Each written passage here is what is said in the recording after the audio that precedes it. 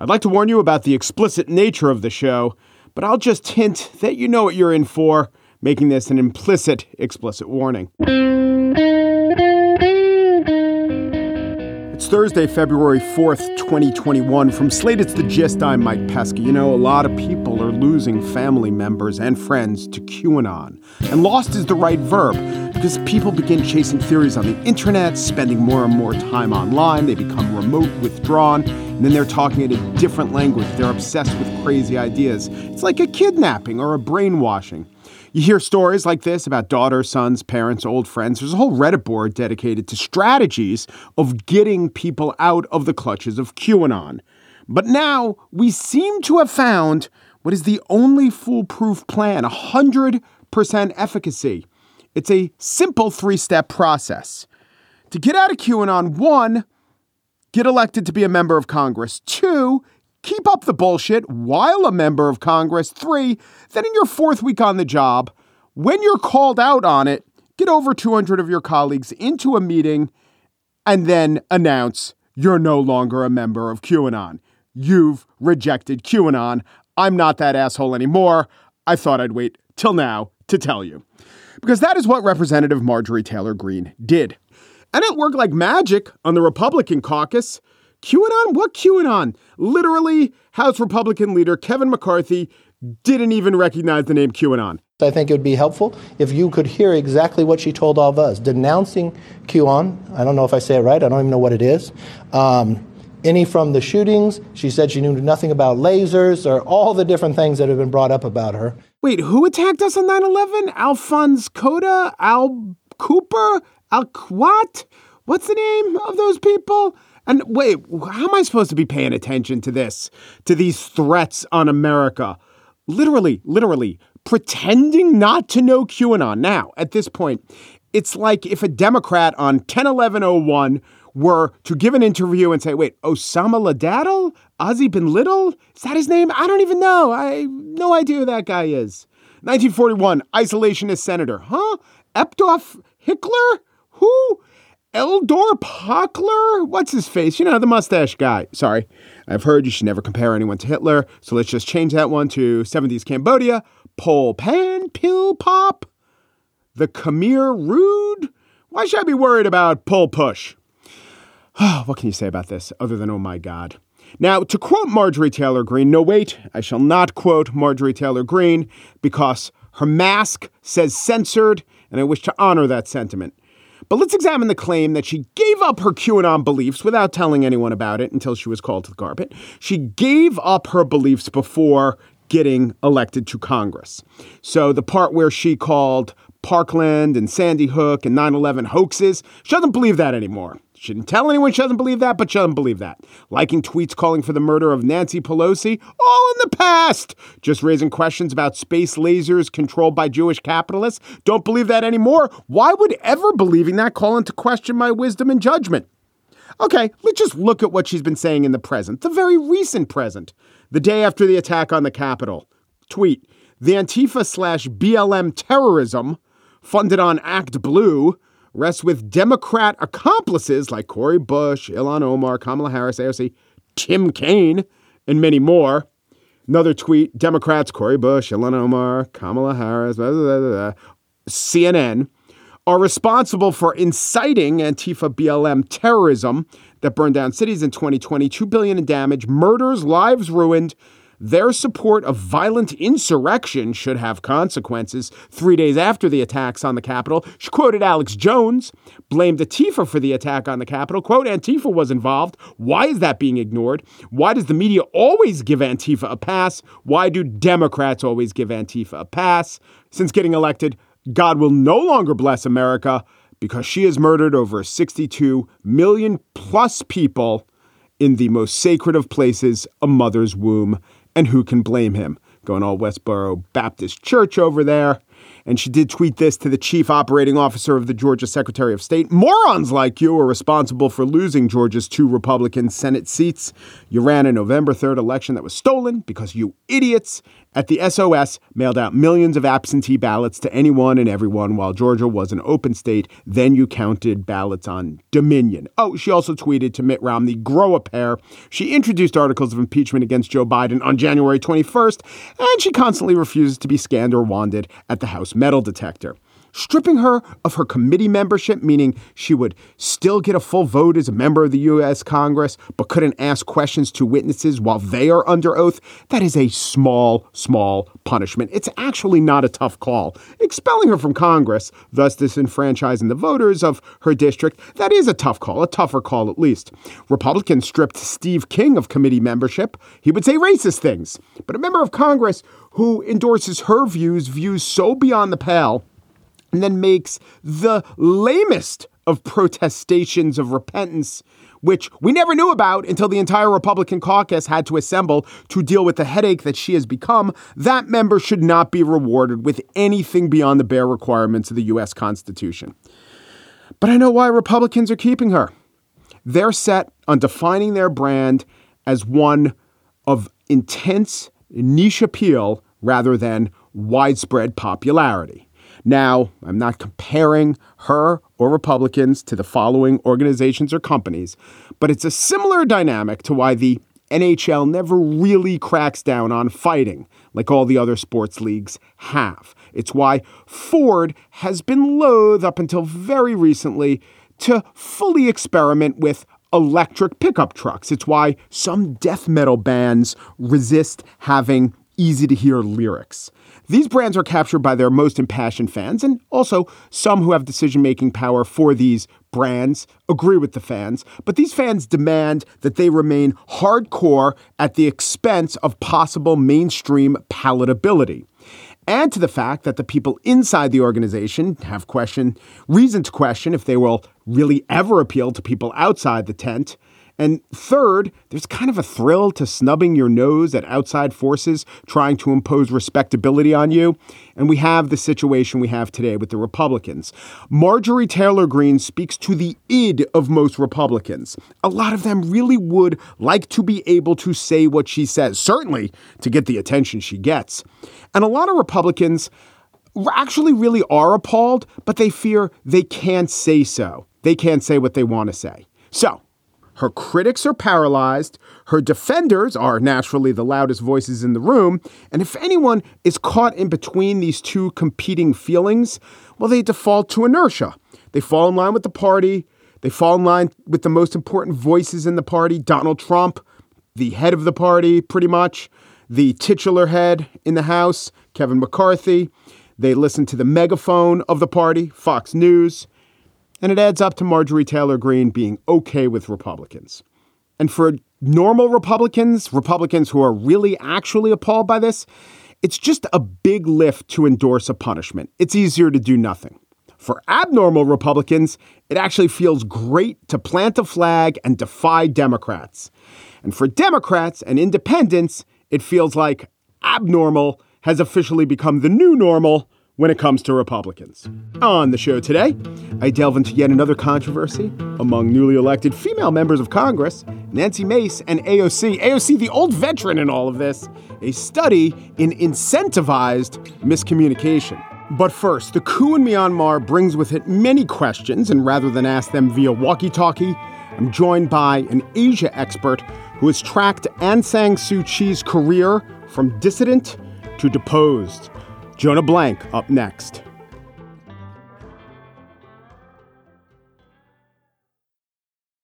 Myanmar was not even more than a decade ago among the most repressive countries in the world. And who knows, in a month and a half, it might return to that exact state. There was officially, according to the U.S., a coup there. And what's interesting is that the Nobel Prize winner, who was a major political figure, was arrested, detained, charged with a walkie-talkie crime.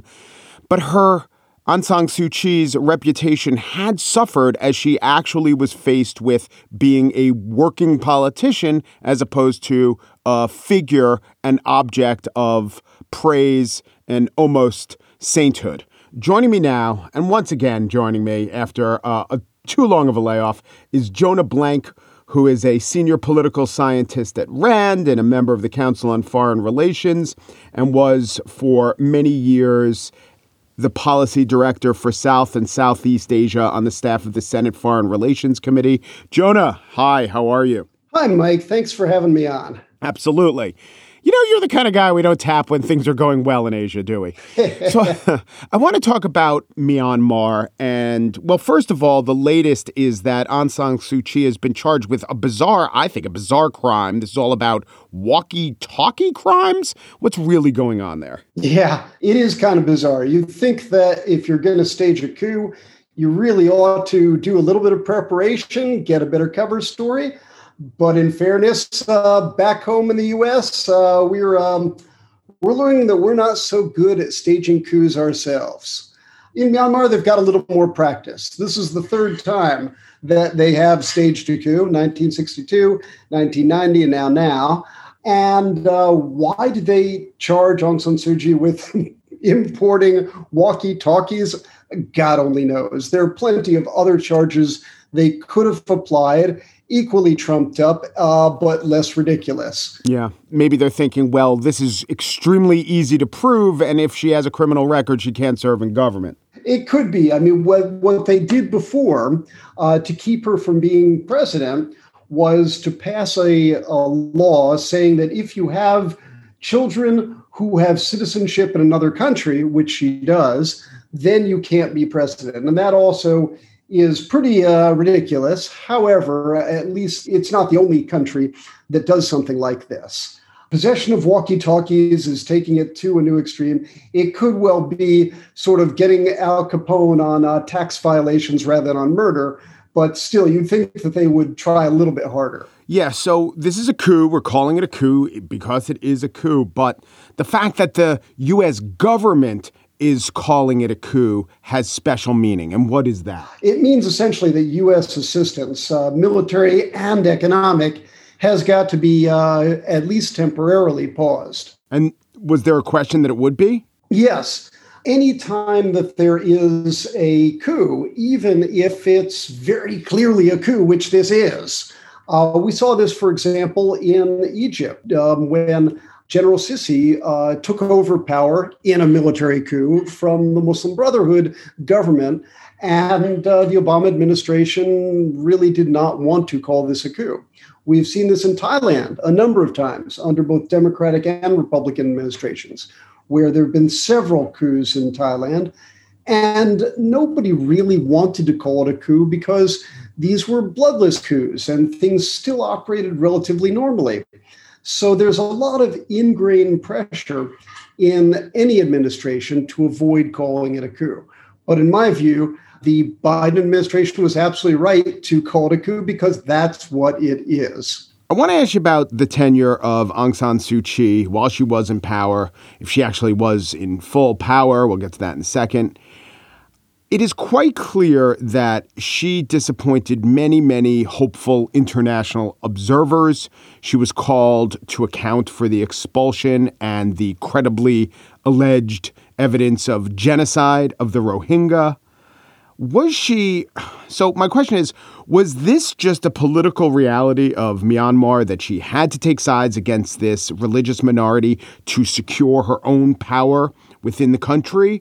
Or was she just maybe never the person that we thought she was to begin with? I hate to say, but it's true. She never was the person that many of us, including me, thought she was. First time I went to Myanmar was in 1987, when the movement that would soon bring her to power was bubbling up. I remember when she was such an inspirational figure for people around the world. I've still got my Aung San Suu Kyi t-shirt from another trip to Myanmar. But the fact is that one can be a very credible, popular leader and still not be a hero when it comes to defense of minority rights. And she supported the ethno-nationalist program of the majority community, known as the Bamars. They're an ethnic group who form about 2/3 of the population of Myanmar. And They, unfortunately, it's pretty good politics in Myanmar to support a pro-Bamar, anti-Rohingya policy. And Aung San Suu Kyi, by all accounts, was not only following the politically easy path, but also genuinely seemed to believe this stuff. Yeah, she wasn't pained. She wasn't aggrieved. We can't find too many instances where behind the scenes she was subtly mitigating what the government was officially doing to the Rohingya. Right. She wasn't even kind of trying to have it both ways of telling liberal Westerners, look, I really don't believe this, this really nasty anti-Rohingya propaganda that I'm putting forward.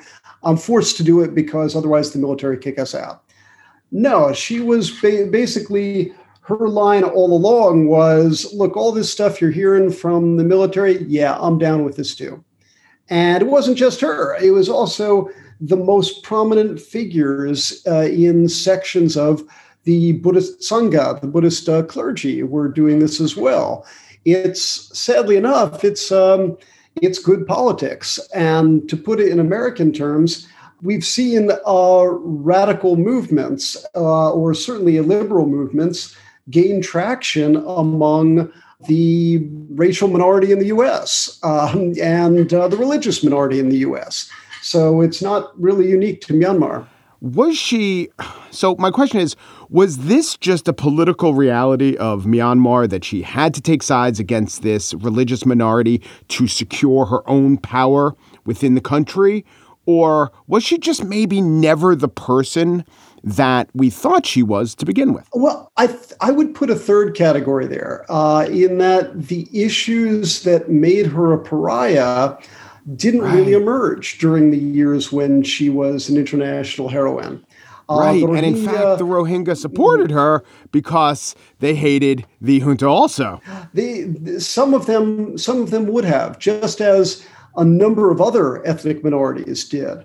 Burma is one of the most diverse, ethnically diverse countries in the world. There are, by government accounts, there are 135 different ethnic groups in Myanmar, and about a third of the population are comprised of ethnic minorities. So this is not just sort of some small issue off to the sides.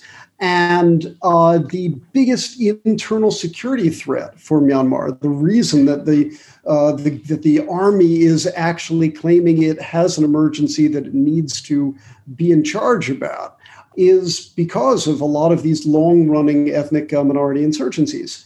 But the Rohingya were not really one of them during those years when Aung San Suu Kyi was under house arrest. It had been an issue for at least since independence, but not a bleeding issue the way that some of the other ethnic minorities had been. So I think that it wasn't really put before us, the fact that she had rather bigoted views against this ethnic group that at the time was not really being particularly oppressed compared with the general run of the population and other ethnic minorities that were suffering a great deal worse. But, the truth is, when you are an ethnic and religious minority in a country like Burma, life is just not going to be easy. But do you think that for just that group of people, just these hundreds of thousands of Rohingya people, and Burma is a country of 50 million, but for the Rohingya, were things better under the junta and the military dictatorship than they were under Aung San Suu Kyi? Well, I wouldn't phrase it like that, because the time when this really blew up for the Rohingya was 2016 and particularly 2017. And until then, there had been relatively constrained repression, but it grew during the 20th century. And some of the history of this is that this is a controversy that had been going on throughout Myanmar's independent history, and actually even before that, even into British colonial times, but it really got worse in the post-9/11 world. And this gets back to an issue that I think we don't appreciate enough in the U.S. The things that U.S. politicians say resonate around the world. So just as this military coup that occurred on Monday morning, the government, the junta, the military dictatorship, used the same language that Donald Trump used as a justification. It put forward baseless claims of electoral fraud and used that as an excuse to launch a coup d'etat against its own government. It was drawing directly on the same rhetoric that we found in the U.S. In the same way, the rhetoric of the post 9/11 political leadership in the U.S. was directly brought over to Myanmar and used first by members of the Buddhist clergy, particularly one cleric by the name of U Rantu, who was an honorific. And from there, it spread from the clergy to the military, which had been carrying on campaigns against the Rohingya for a long time, and into the civilian realm of Aung San Suu Kyi and her party. So the same arguments, the same rhetoric, the same idea that Muslims can't be trusted, they're affiliated with Al-Qaeda, they're all terrorists, those exact same words and the same communal hatred was stirred up first during the years when the junta was in charge, and then it continued into the years of this blended civilian and military rule, because there never was a period when the civilians were completely in charge. Yeah. So, did Aung San Suu Kyi not play politics well, or just totally putting aside the morality and what she did to religious minorities, everything that we have been talking about? Did she misplay her hand? Or was the junta always more powerful than we gave it credit for? They never really went away, and it was a very difficult situation. Both. She misstepped because she has not really been a very adept politician. This was true even before the Rohingya became a key issue. She never had done the job of building her party. She hasn't really prepared a successor. One of the real problems is that her party has won over 80% of the seats, but it still is so personalized in her. That's not because she's such a dominating figure and that everybody loves her so much. It's because she has kept out any other leadership from arising. And that's going to be a real problem for the whole project of democracy in Myanmar, because when you've got it personalized in one very flawed individual, and a very flawed individual who's in her 70s, what happens then when she's either legally barred from power, as she is going to be now, or perhaps just is no longer on the scene? She never really got the whole idea of democracy. She was very good at leading a movement, not very good at institutionalizing democratic norms. So it does seem like what we're calling democracy, and there were, in fact, legitimate elections. They counted the vote accurately. She and her party were elected. But it does seem that her and their conception was always to replace or rebut this military dictatorship with something like a cult of personality. Maybe that's how she saw evening out the power and influence of this admittedly horrible government, military dictatorship, with becoming a would-be autocrat. And I do find that, and this goes back to when we started, when the USSR fell and when there was a broad change sweeping America, many in the West just said democracy good. But without the institutions and without the education of the people, without training about how to run a democracy, all we really had was elections.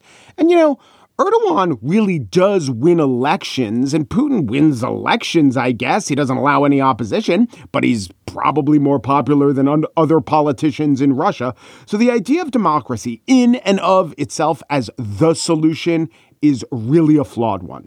Well, I think that if we think of democracy purely in terms of elections, we're taking too small a view of it. It's not just who wins the most votes. It's also, is civil society part of the program?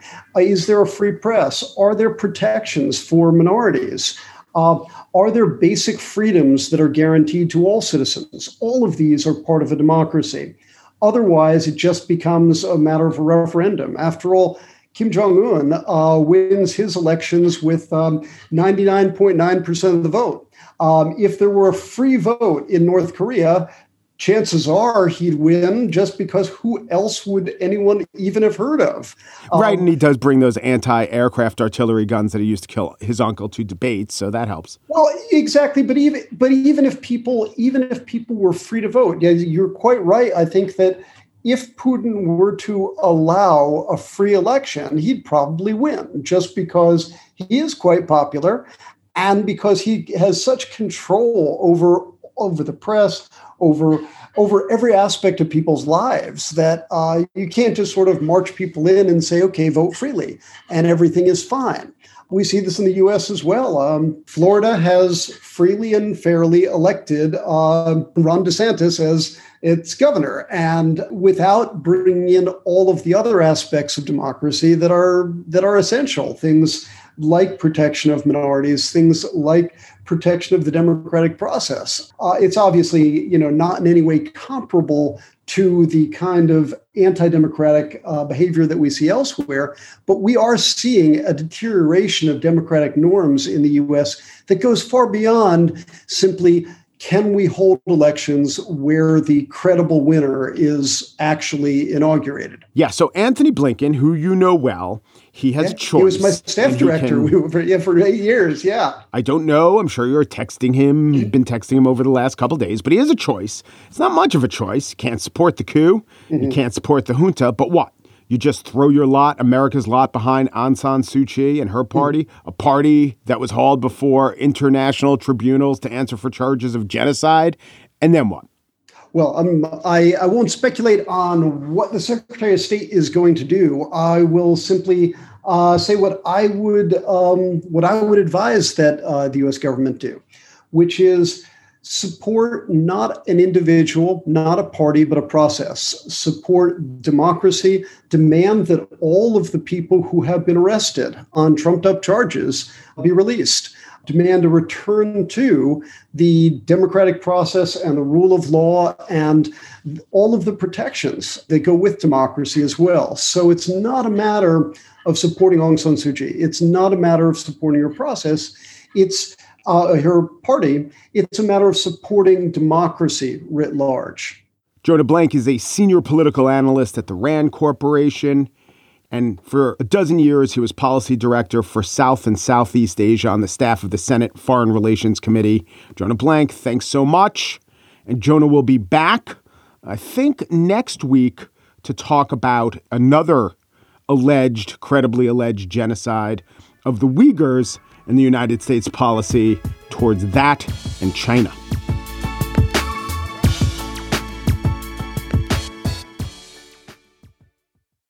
And now the spiel. At the beginning of the week, Alexandria Ocasio-Cortez posted a long video on Instagram Live of her reflections and perceptions of the attack on the Capitol. In this video, she revealed that she, as a survivor of sexual assault, was particularly attuned to the very real threat that she and her colleagues faced that day. It is not an exaggeration to say that many, many members of the House were nearly assassinated. It's just not an exaggeration to say that at all. We were very lucky that things happened within certain minutes that allowed members to escape the House floor unharmed. But many of us nearly and narrowly escaped death. During the video, she talked about hearing a banging on her office door. And while the party turned out to be a Capitol police officer, she worried that it could have been a rioter. Because, of course, as far as she knew, it could have been. Only the right, some elements of the right, have decided that it couldn't have been. Because Ocasio-Cortez's office is in the Cannon office building, not the Capitol proper. The complexes are attached by underground corridors, and if rioters could breach one, they could have breached the other. Also, to be clear, Ocasio-Cortez never said, nor do I think she meant to imply, that rioters literally were outside the door of her office. But several media outlets got that detail wrong. Newsweek wrote that, quote, Ocasio-Cortez said that rioters actually entered her office, forcing her to take refuge inside her bathroom after her legislative director, Geraldo Bonilla Chavez, told her to hide, run and hide. And the Today Show also apparently took down a tweet that mischaracterized what AOC said. This prompted another representative, Nancy Mace of South Carolina, to weigh in. Mace, like AOC, is a charismatic young woman, not as young as AOC, but a first-term Congresswoman. She utilizes media well, and she uses it to gain attention. Unlike AOC, she is a Republican, but one who, in just her first few weeks in Congress, has repudiated Donald Trump more than just about anyone short of the 10 House members who voted for impeachment. Here she is asked by Neil Cavuto on Fox if she holds Donald Trump responsible for the violence she lived through on January 6th. I do hold him responsible for much of what happened last Wednesday. I also believe that there were members in Congress, members of my own party, who also contributed to it. If you look at the rhetoric, the transcripts, the speeches of the rallies, even leading up to that, I personally was concerned that Sunday night I had my kids up there and with me for my swearing in. And because of virtual school, because of COVID, they were supposed to be up there all week with me. But because of the rhetoric I was seeing, the way things were being talked about online, I was worried about violence days beforehand. And I put my kids on the first plane home on Monday morning. And thank God I did, because I would be beside myself if they witnessed what I witnessed on Wednesday. Mace said she didn't believe in impeachment, but flat out also said Republicans need to reject Donald Trump. But she is a Republican, and she was obviously ticked off at the attention AOC was getting for things that never happened, but things that AOC never claimed happened. So Mace put out a tweet, and this tweet screenshotted that Newsweek article I read and a New York Times tweet noting that media has been misreporting AOC's claims. And Mace's tweet said, AOC made clear she didn't know who was at her door. Breathless attempts by media to fan fictitious news flames are dangerous. My office is 2 doors down. Insurrectionists never stormed our hallway. Egregious doesn't even begin to cover it. Is there nothing MSM won't politicize?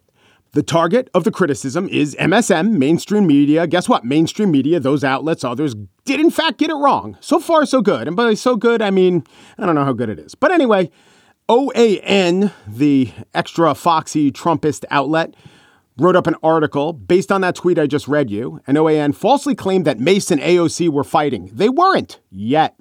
But a few hours later, Fox, no doubt monitoring AON's feed and fearful of giving up an inch of coverage on the AOC is a monster beat, put out their own article featuring Nancy Mace's tweet, the one I just quoted. Nancy Mace was not quoted beyond that tweet, which was critical of the media, not AOC. But Fox headlined the story, Squad Leader on Defense, 2 doors down Republican, blasts AOC Capitol riot story, as other critics also raise questions. Like AON, Fox was wrong. Mace wasn't criticizing AOC, not directly. She was criticizing the coverage, the inaccurate coverage. Now, the next thing that happened was that the Nancy Mace campaign account retweeted the Fox story with the words, I'm 2 doors down from AOC and no insurrectionist stormed our hallway, which is a quote that she gave and just about the only quote that she gave, and it was taken from that tweet I read. By the way, it was wrong for the Nancy Mace campaign or Nancy Mace herself, if she controls that account, to put out that tweet because the Fox story was inaccurate. But so far, Nancy Mace hasn't said one inaccurate thing. Although we got to say, retweeting an inaccurate Fox headline does not help anything, even if all Republicans want to be covered and covered fawningly by Fox. AOC then weighed in. She called this a deeply cynical and disgusting attack. Quote, while that at Nancy Mace is discrediting herself less than 1 month in office with such dishonest attacks, she went on record saying she barricaded in fear. Nancy Mace, who else's experience will you minimize? Capitol Police in Longworth? Custodial workers who cleaned up shards of glass? In another tweet, AOC says, all I could think of with folks like her dishonestly claiming that survivors are exaggerating are these stories of veterans and survivors in my community who deny themselves care they need and deserve because they internalize voices like hers saying what they went through wasn't bad enough. And those are in quotes, although Mace never said that in a quote. Mace answered AOC, hold up. You seem to be triggered by facts, so let me clear. It's not a nice thing to say. I have not once discounted your experience.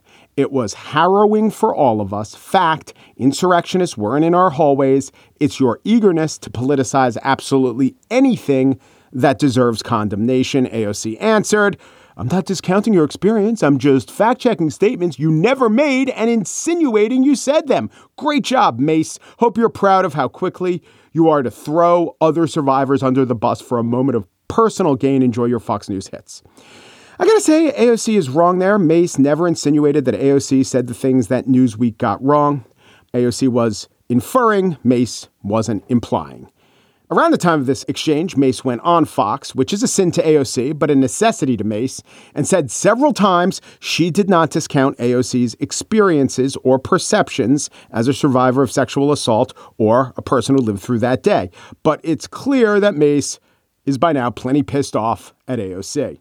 I initially, took to task the press for making these claims, taking these claims to apocalyptic levels, and all I did was state the facts. I live in reality. I deal with facts and not fiction.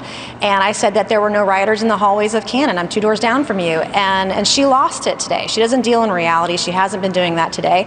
I think it's really important that we take members to task when they're not being honest with the American people. This division is hurting our country. A lot of things to unpack here. If you're like me, you're losing the appetite to do the unpacking.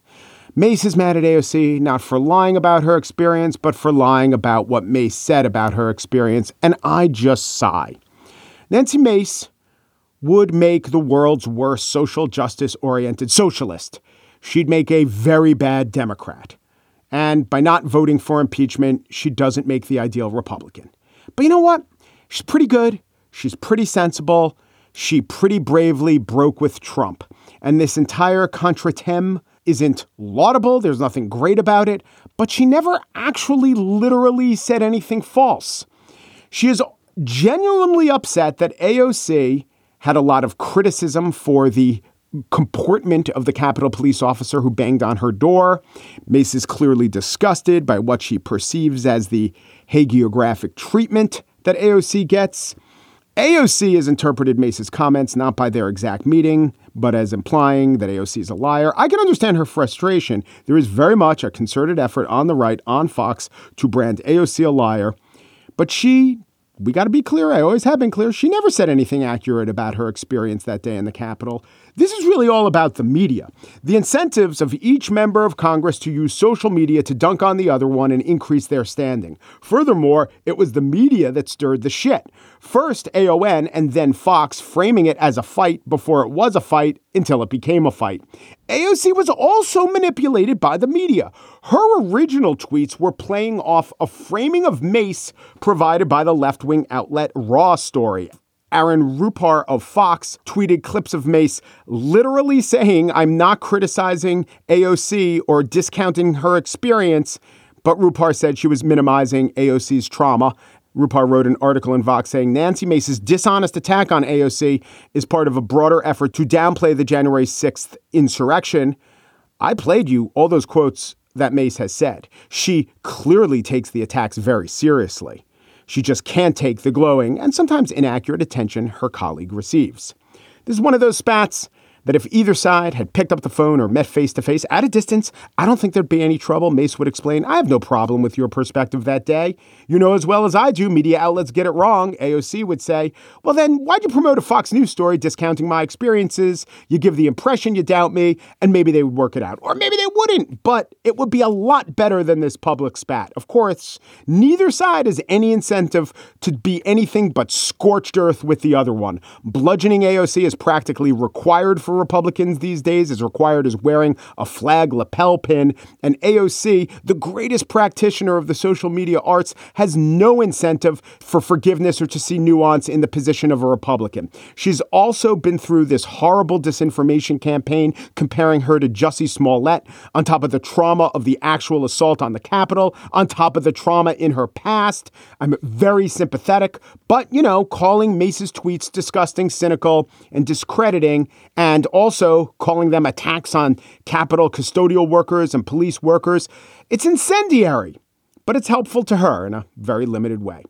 The whole thing is sad, and yes, both sides, maybe not equally, but certainly both sides aren't behaving in the manner that I would like to see members of Congress behave in. You may disagree, but if you do so, please don't do it on Fox News or Twitter.